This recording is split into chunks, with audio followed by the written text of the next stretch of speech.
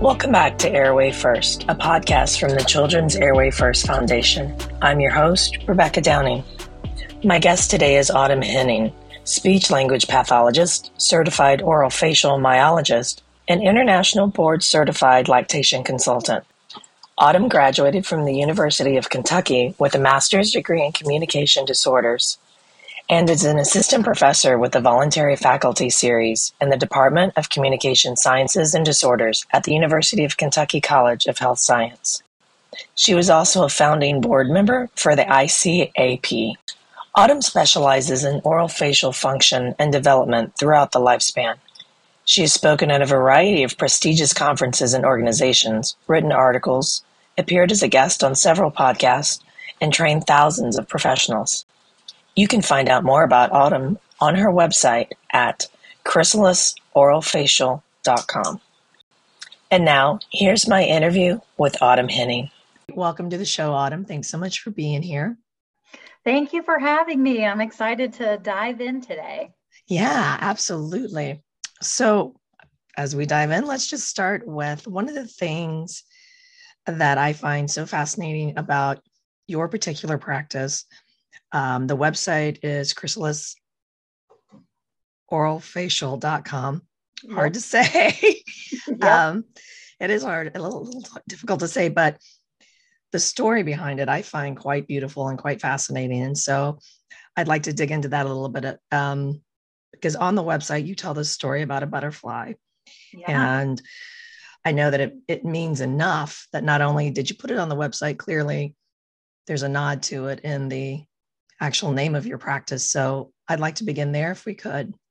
Yeah, definitely. So I treat orofacial dysfunction throughout the lifespan. So babies on up to adults and elderly even. And really I've always loved butterflies, and our goal, our mission is to transform people's lives. Well, we don't do that alone. And so the story about the butterfly was about a man found a cocoon, saw a butterfly like kind of struggling to get out of it. And he, was trying to be helpful and cut the cocoon open. Well, the butterfly did get out, but it never flew because it needed to use its muscles and reflexes and strengthen to be able to fly. And so I like to always say, if I'm working harder on someone's health than they are, that's a problem. And so it's really about the transformation that, no one can do it for you. And It is time, energy, money, effort to make that transformation. Great results don't just happen. Like, we do not have magic wands. And so this is a conversation that I've had with many patients and parents over the years. And it kind of became the inspiration for our practice. And we see patients that are ready to do the work and want to hear and get to see the benefits and their health and life changed. This beautiful transformation takes place. Yeah, absolutely. Really yeah. And I do think what I'm discovering through these, various podcasts, I'm hearing this repeated a lot. I think people are surprised at how much work goes into the myofunctional journey. Yes. For a patient, they think, okay, we're going to go in, we're going to do some exercises and we're done.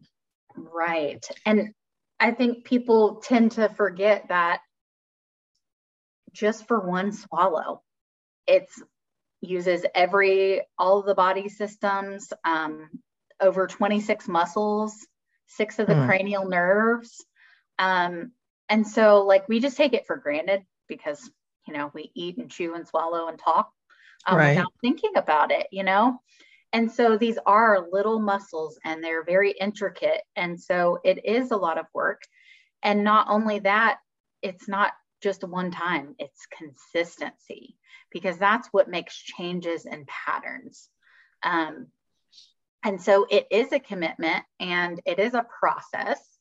And it's not like, going to the dentist every 6 months. It's I mean, we see patients weekly. Yeah.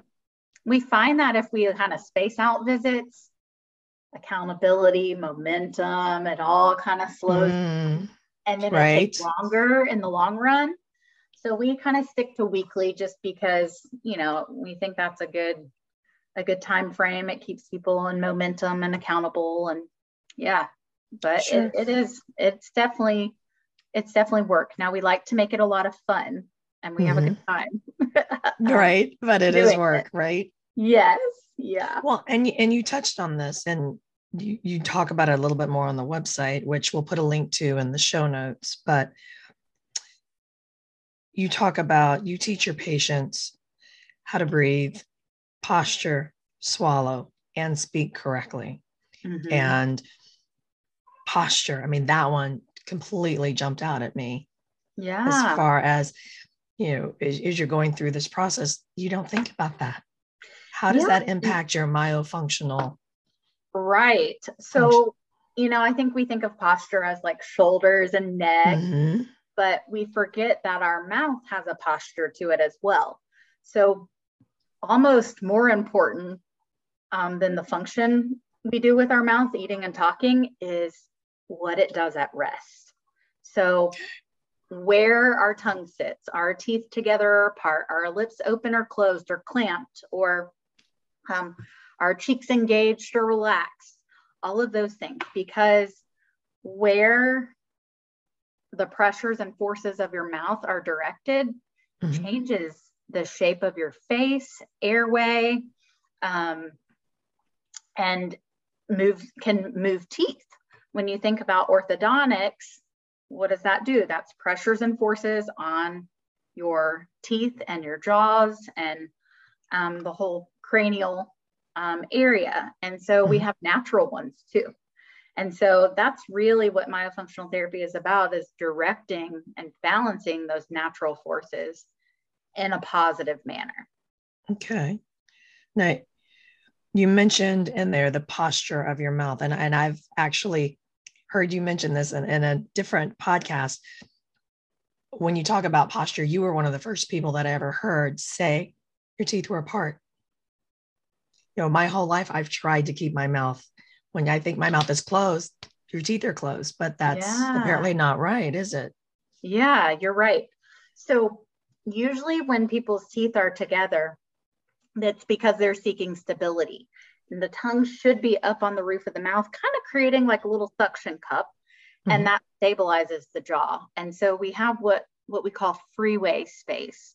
And that, is a couple of millimeters between your teeth when you're at rest. And so, our teeth are meant to be together at the point of chewing, at the point of swallowing, and if we're doing a smile for a picture, right? Okay. So it's less than like 1% to 2% of our day that our teeth should actually be in occlusion. Wow. Yet, the dental world is all about the occlusion, right? And so I find that issues with occlusion often come from functional issues driving that. Okay. And what do you mean by that? So when like I said, when your tongue isn't up, you're seeking stability and clenching teeth. And so with a lot of people think that, I have TMJ or dental issues because my teeth aren't lined up. Well, it's really how you're using your mouth that changes the alignment. Okay. Got it. So it's kind of a chicken or egg sort of thing. Right. Okay. Understood. So exactly what is proper oral posture? I mean, you mentioned, all right, the tongue's going to be in the roof. Yep. So yeah, correct oral rest posture is lips closed or sealed, but not clenched or pursed. Slightly together, teeth just a few millimeters apart. The tip of the tongue should be right behind your top teeth, but not touching them. And then the rest of your tongue should fill the roof of your mouth. So that's where it's supposed to be at rest. That creates that homeostasis or balance. So, okay. Again, yeah, the tongue should be behind the teeth, but not touching them. Really? Right. So it's a place called the incisive papilla. It's a little nubby spot right behind your top teeth. And I always tell my families, it's like when you were a kid and your sibling was really close to you and they were like, I'm not touching you. I'm not touching you. It's like so close, but not touching those teeth. Okay. Yep. Wow. And how do you as a parent typically notice something like this? Or are there signs parents can see? I mean, obviously you're not going to notice if the tongue's touching the back of the teeth or not, but what signs as a parent can you look for, especially in an older child? So, yeah, I mean, all of these, it's interesting how a lot of things come back to myofunctional issues, right? Mm-hmm. And so we look historically, did they have early feeding, breastfeeding issues, things like that? Do they have crooked, crowded, misaligned teeth? That tells us that the tongue is probably not in the right spot. Are they a picky eater? And so they're having trouble chewing certain textures or things like that. Do they breathe through their mouth or snore? That's a sign that things are not developed well. There's an obstruction, whatnot. So there's lots of signs out there that can relate back to the mouth. It's so interesting how the way we use our mouth affects things that are seemingly not related. Right, that you don't think about, like picky eater, for example. Yeah. How does that correlate? So, typically, oftentimes it goes along with tongue tie.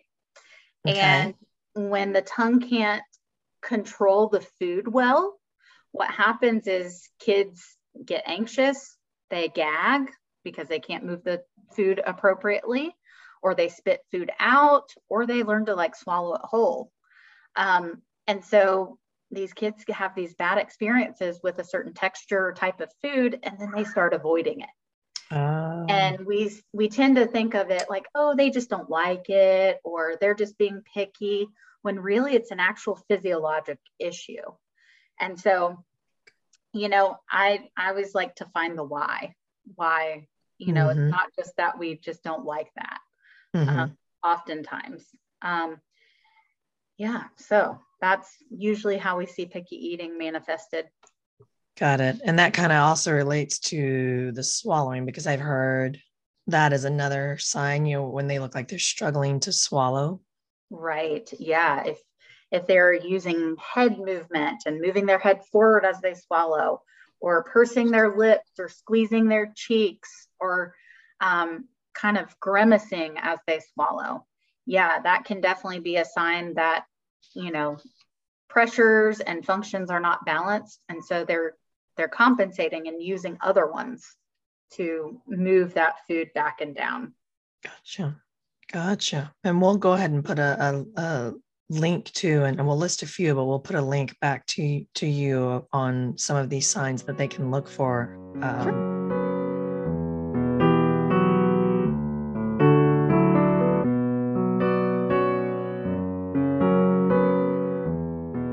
Listening to Airway First with today's guest, Autumn Henning.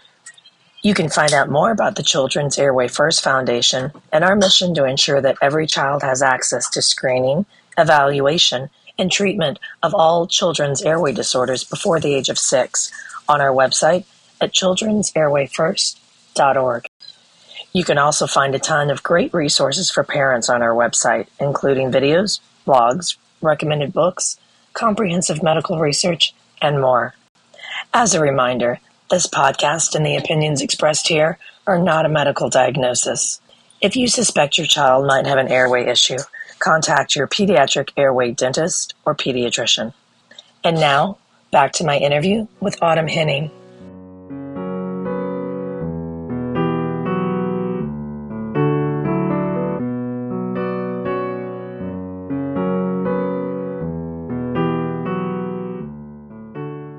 I didn't realize until starting this podcast that, and I'm sure other parents didn't either, tongue ties actually start in utero.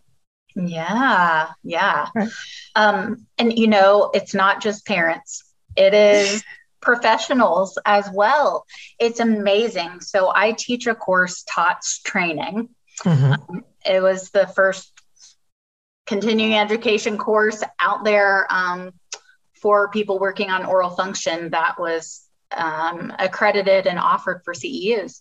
And something that I teach in there, it's amazing how many people are treating tongue ties and working with children with tongue ties and affected by them that don't know how it happens. Wow. And, it's just something you're just born with. And so the 3-year-old in me says, but why? But how? You're not just born with it. How does it happen? And so it's about weeks 5 to 7. And the floor of your mouth and your tongue is essentially one structure. Okay. And what happens is, if you can imagine like plastic wrap or saran wrap around those structures, that plastic wrap grows downward, and that creates the frenulum, and that dictates how long it is. Okay. So that helps with the range of motion. And then part of that saran wrap, it's called the ectoderm, dissipates and just like dies off, so that your frenulum should not be attached to the tip of your tongue. And so it's both of those components, because some people have tongue ties attached to the tip, but have really long frenulums and great range of motion, right? And then some people have tongue ties that are attached further back, but it's very short and not great range of motion. And so it's both of those that really dictate how the tongue and the frenulum functions, is that apoptosis and that downward ectodermal growth. And so, that happens around 5 to 7 weeks. And then the tongue also helps to form the palate. So these babies that are born with high, narrow palates, oftentimes it's related to a tongue tie, because the palatal shelves actually, how they come together is determined by the upward pressure of the tongue. And the upward pressure of the tongue is kind of its landmark. And so if it's not feeling that pressure, it's going to continue to go together and be very narrow and high. And so, it's very interesting. And, I work with a lot of new moms, and they're like, is there anything I could have done? Did I eat something wrong? And, this is happening at 5 weeks. Most people may not even realize. 5 weeks. And so, I find it really interesting. And that just goes along with that, even if someone has a tongue tie release at birth, right? Early on, they've still been sucking and swallowing amniotic fluid in the womb for months, right? Right. So even early intervention, there is a bit of retraining and therapy that would need to take place. So let's kind of dig into that. I had a follow-up question that I'll circle back to. Sure. Let's dig into that training. So, one of the things that we're advocating for at Children's Airway First is, during that initial evaluation at birth, opening the mouth, going up there, checking for that high arch palate. I mean, many parents are surprised to know this doesn't occur, but open that mouth, look at that palate. Let's look at the airway. Let's see what's going on. If during this evaluation, physician, midwife, whomever it is, discovers a tongue tie, what are the options? What kind of journey is this infant on versus, let's say we find it at 3 years old? Yeah. I mean, I think you definitely fare better the earlier it's addressed, just because we haven't had as many cascade effects or compensations or time pass developing those. So I think it's definitely better at birth. I think the issue is the training. So, those folks are more like structural people. They're looking at the structure of the tongue and the palate and whatnot. Whereas us therapists, we're looking at the function of it. And you really need both for a true diagnosis, because I say all the time, I don't care what your tongue looks like if it works, right? If it's not impacting you negatively, then I don't care. Okay. And so, yeah, I think earlier intervention and referrals need to happen.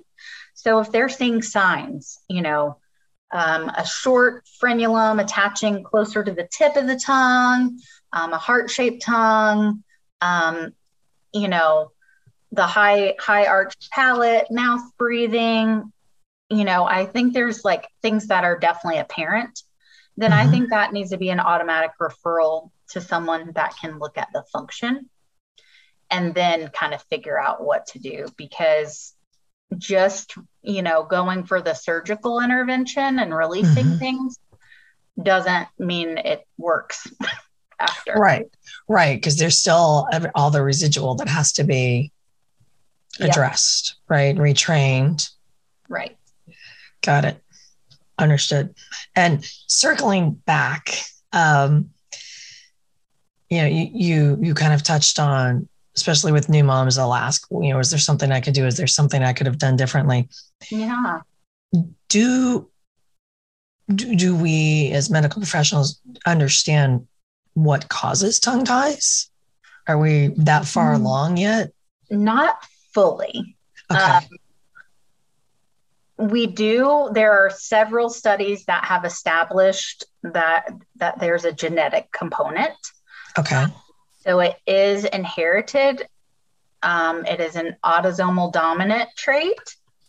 And then also there's some epigenetic components that can determine it. Very, very preliminary new research. Okay. There was one study that came out during COVID in 2020. The lead author was Amitai, Amitai, and it looked at folic acid supplementation during pregnancy. Okay. And the incidence of ankylossia. And it showed a positive correlation of using folic acid and tongue tie. And the authors proposed that this reason is because of a genetic mutation, the MTHFR mutation. And folic acid is a synthetic form of a vitamin.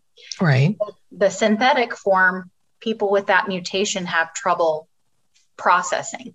And so there have been some groups and organizations that are recommending using folate instead of folic acid. Okay. Right. And, tongue tie is in the midline. We take folic acid to reduce things like clefts, spina bifida, other midline issues. Right. And so, I think we're going to see a lot more information on this as things progress. But, it's a really hard thing to study, I think, because it's happening in the womb. Right. And so early. Yeah, exactly. And, there's so many factors, that genetic history and then, potentially diet and things like that. So I think there's an interplay of factors. Okay. Got it. And I will do my best to find that study, and I will include that in the show notes as well for people. Yeah. And then I personally just want to read it because that sounds pretty fascinating. Yeah. So looking at your blog, there were a couple of things that jumped out at me when you were discussing the myofunctional journey of a child. Words are worth 1,000 pictures, and then abolishing the preferred provider title.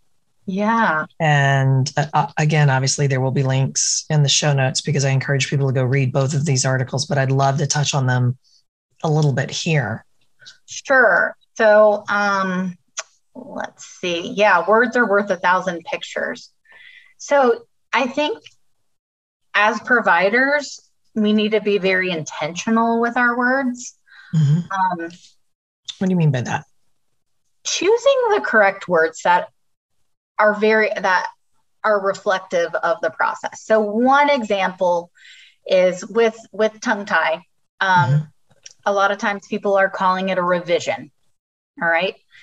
And to most of us, revision means to do again. Right. Right. And a lot of these families are already worried about, the tongue tie growing back or reattaching, or they've heard horror stories of a patient that's had to do it 3 times. And so I think I call it a release because that conjures an image of releasing tissue, right? And it doesn't give that negative connotation of having to do something again or feed into those fears, And so another thing I talk about is instead of, talking about pain medication, I talk about comfort measures, right? Okay. It's kind of that psychological standpoint of like, we experience what we think. Right. And so if you're talking about immense pain and whatnot and what to do for that, I think patients have this negative expectation and they're like prepared for the worst. Now, I don't mean to sugarcoat things by any means. I'm definitely truthful and transparent with patients, but I think there's you can definitely navigate things better with your words. Okay. I totally understand that. And then abolishing the preferred provider title. Yeah. So I have to say before you answered this one, this one to me, I loved. I mean, I got behind this one 100%. Yeah. So there was this list years ago. It's not even like verified or monitored now, but it was essentially a preferred provider list is what they called it. And it was parents that had a good experience at Dr. So-and-so's with a tongue tie release. And so that person would go on the list. Right. Excuse me. There was really no criteria, no vetting. It was just, anecdotal. This patient said they were good. Right. Right. And so the other thing that bugs me about this is preferred provider makes me think of like insurance, like PPO network. Yes. And not all providers doing tongue tie releases that are skilled are in network or, they may or may not be. Right. And so I don't really use this term, that word preferred. I don't prefer you. It's either I recommend you or I don't. And so, I think a lot of parent groups and Facebook groups have that out there. And, as far as factors deciding on who I recommend for a procedure and who I don't, I really have conversations with providers and really talk through what's important to me and my patients, kind of where my philosophy is and kind of see what theirs is and what their education experience level is. And so the things that I look for is that they understand that there's multiple types of ties. There's just not one presentation. It's not only, the to the tip heart-shaped tongues. They understand that it can impact lots of things. And throughout the lifespan, it's not just about breastfeeding babies. It's not just about speech, but it's about the airway and sleep disordered breathing. Yes. And, how the dentition comes in and eating and, all the things that go along with that. So understanding kind of the impact that can happen. If you're going to do a release, do a release. Let's not clip a hangnail and, put someone through a procedure for an incomplete release. So looking at their work and talking through like, what does a complete release look like? And one of the questions I ask providers is, how do you know how far to go? When do you stop? How do you decide? If there are not stitches placed, they understand that something needs to be done to make sure that heals correctly. If they don't understand basic wound healing, they shouldn't be doing a procedure. And then they're really a team player and understands that function. Just because you fix the structure doesn't mean the function is fixed. And so, really kind of drives home with their patients that, the release is a part of the journey, not the whole picture. And so, supports that evaluation of function and that follow-up. Okay. When some of this research is pointing towards genetics for tongue ties, again, I get it's early, but does that support the fact, do you see tongue ties often in families? If you see one kid, and they have 5, maybe 2 or 3 of them are likely to have that, or 2 to 3 are likely to have some sort of a myofunctional issue that needs to be addressed. Is that kind of what you see? Yes, absolutely. And honestly, that's my practice. And that's why I treat the lifespan, is because these things do run in families. Very rarely do we only see one family member. So what happens is, it just depends who enters the system first. But so I have one family right now. 2 years ago, they were having trouble breastfeeding. I saw the baby. There was a tongue tie. We did all the things and got that baby to breast and doing well and gaining weight and whatnot. So then the mom says, okay, my husband needs to come. He snores and he grinds his teeth, and because I educated them on how tongue ties shape the airway and, later on can cause these issues potentially. And so now he's my patient. And then yesterday, the mom called and said, oh, our daughter, her tongue looks exactly like my husband's, our older daughter. And she got flagged in school for speech issues. And so here are all these different presentations in one family. And so, oftentimes we do. You are definitely more likely to have another family member with a tongue tie if you have one. And we do have research that says that as well. So it's very interesting. That is interesting. I should mention research is also pointing towards X-linked patterns of inheritance, so more common in boys. Okay.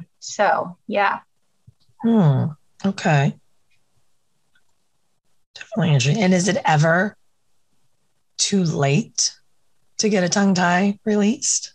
No, I don't think so ever. I see patients into their 60s, and it's never too late. It's more of we've had it for a longer time. So oftentimes we have to do more to overcome it. And because the tongue shapes the palate and the airway and all of that, sometimes there's other things involved that we have to do, not just therapy and a tongue tie release. Sometimes it's orthodontics. Sometimes it's a jaw surgery. Sometimes it's getting, tonsils out or a deviated septum fixed. And so it's just more involved is what I say. So definitely easier and more straightforward. The younger. Young. Yes. Right. Which takes us back to that first evaluation at birth, actually opening the mouth. I know, it's wild. I've even had kids that are having trouble feeding, and I'm the one to discover a cleft. Wow. I'm like, are you kidding me? How many providers have supposed to look in this child's mouth, And here we are, a few weeks later, and it's wild. But I think it definitely comes back to training. Absolutely. Education, training. And one of the other things that we're huge advocates for, community focused, right? Kind of back to the preferred provider from a different light, from the insurance perspective. you might have a pediatrician, but that pediatrician also works with this gamut of a team, that does include your airway centric dentist, your myofunctional therapist. There's so many others that, for me, part of one of the things that article you wrote sparked was the preferred provider in that term. Mm-hmm. It's, to me, there's this shift that needs to be taking place so that, the people that are trained can get together and talk to each other and, oh, here's what I found, and oh, here's this. And, so we're looking at the child holistically. Right. And I think there's so many challenges to that because of, insurance and reimbursement. And, there are very few private pediatric practices, right? Because they've all been kind of taken over by the hospital systems. And a lot of the hospital systems have policies that you have to refer in-house and within their system instead of, and I just think that's terrible because that's, my job is to refer to the best person for your patient, right? Whether they're in a system, out of the system, in network, out of network, whatever it is, that's, my job is to the utmost care of the patient. And so, I think that's some of the barriers to developing that community as well. And it's, well, kind of with that in mind, then how do you guide parents to bridge that gap? Yeah. And I think they already are. I think talking on some of the groups, the Facebook groups and mom support groups and things like that. A resource that I have for families, I have a directory on my website. And so instead of taking your chances with, a random dentist or a random speech therapist, go look on that directory, type in your state or your area and see who's on there near you. At least, they have knowledge of tongue ties, and it's a little less going in blind. And so I think, doing some of the research, things like this podcast is really cool. And, reach out to us. I get messages every day on Facebook, Instagram. Hey, do you know a therapist in my area? Hey, do you know an ENT in my area? Who should I see first for this issue? Things like that. And usually if I don't know anybody, I can find someone who does know someone. Awesome. Yeah. That is awesome.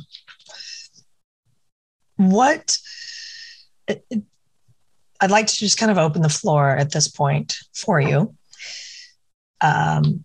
Speaking to parents or to medical professionals, what at this point, kind of where we are with tongue ties, what we know about them, where we need to go as far as, to do the best for children. Right. What would you like to say? What would your final thoughts be?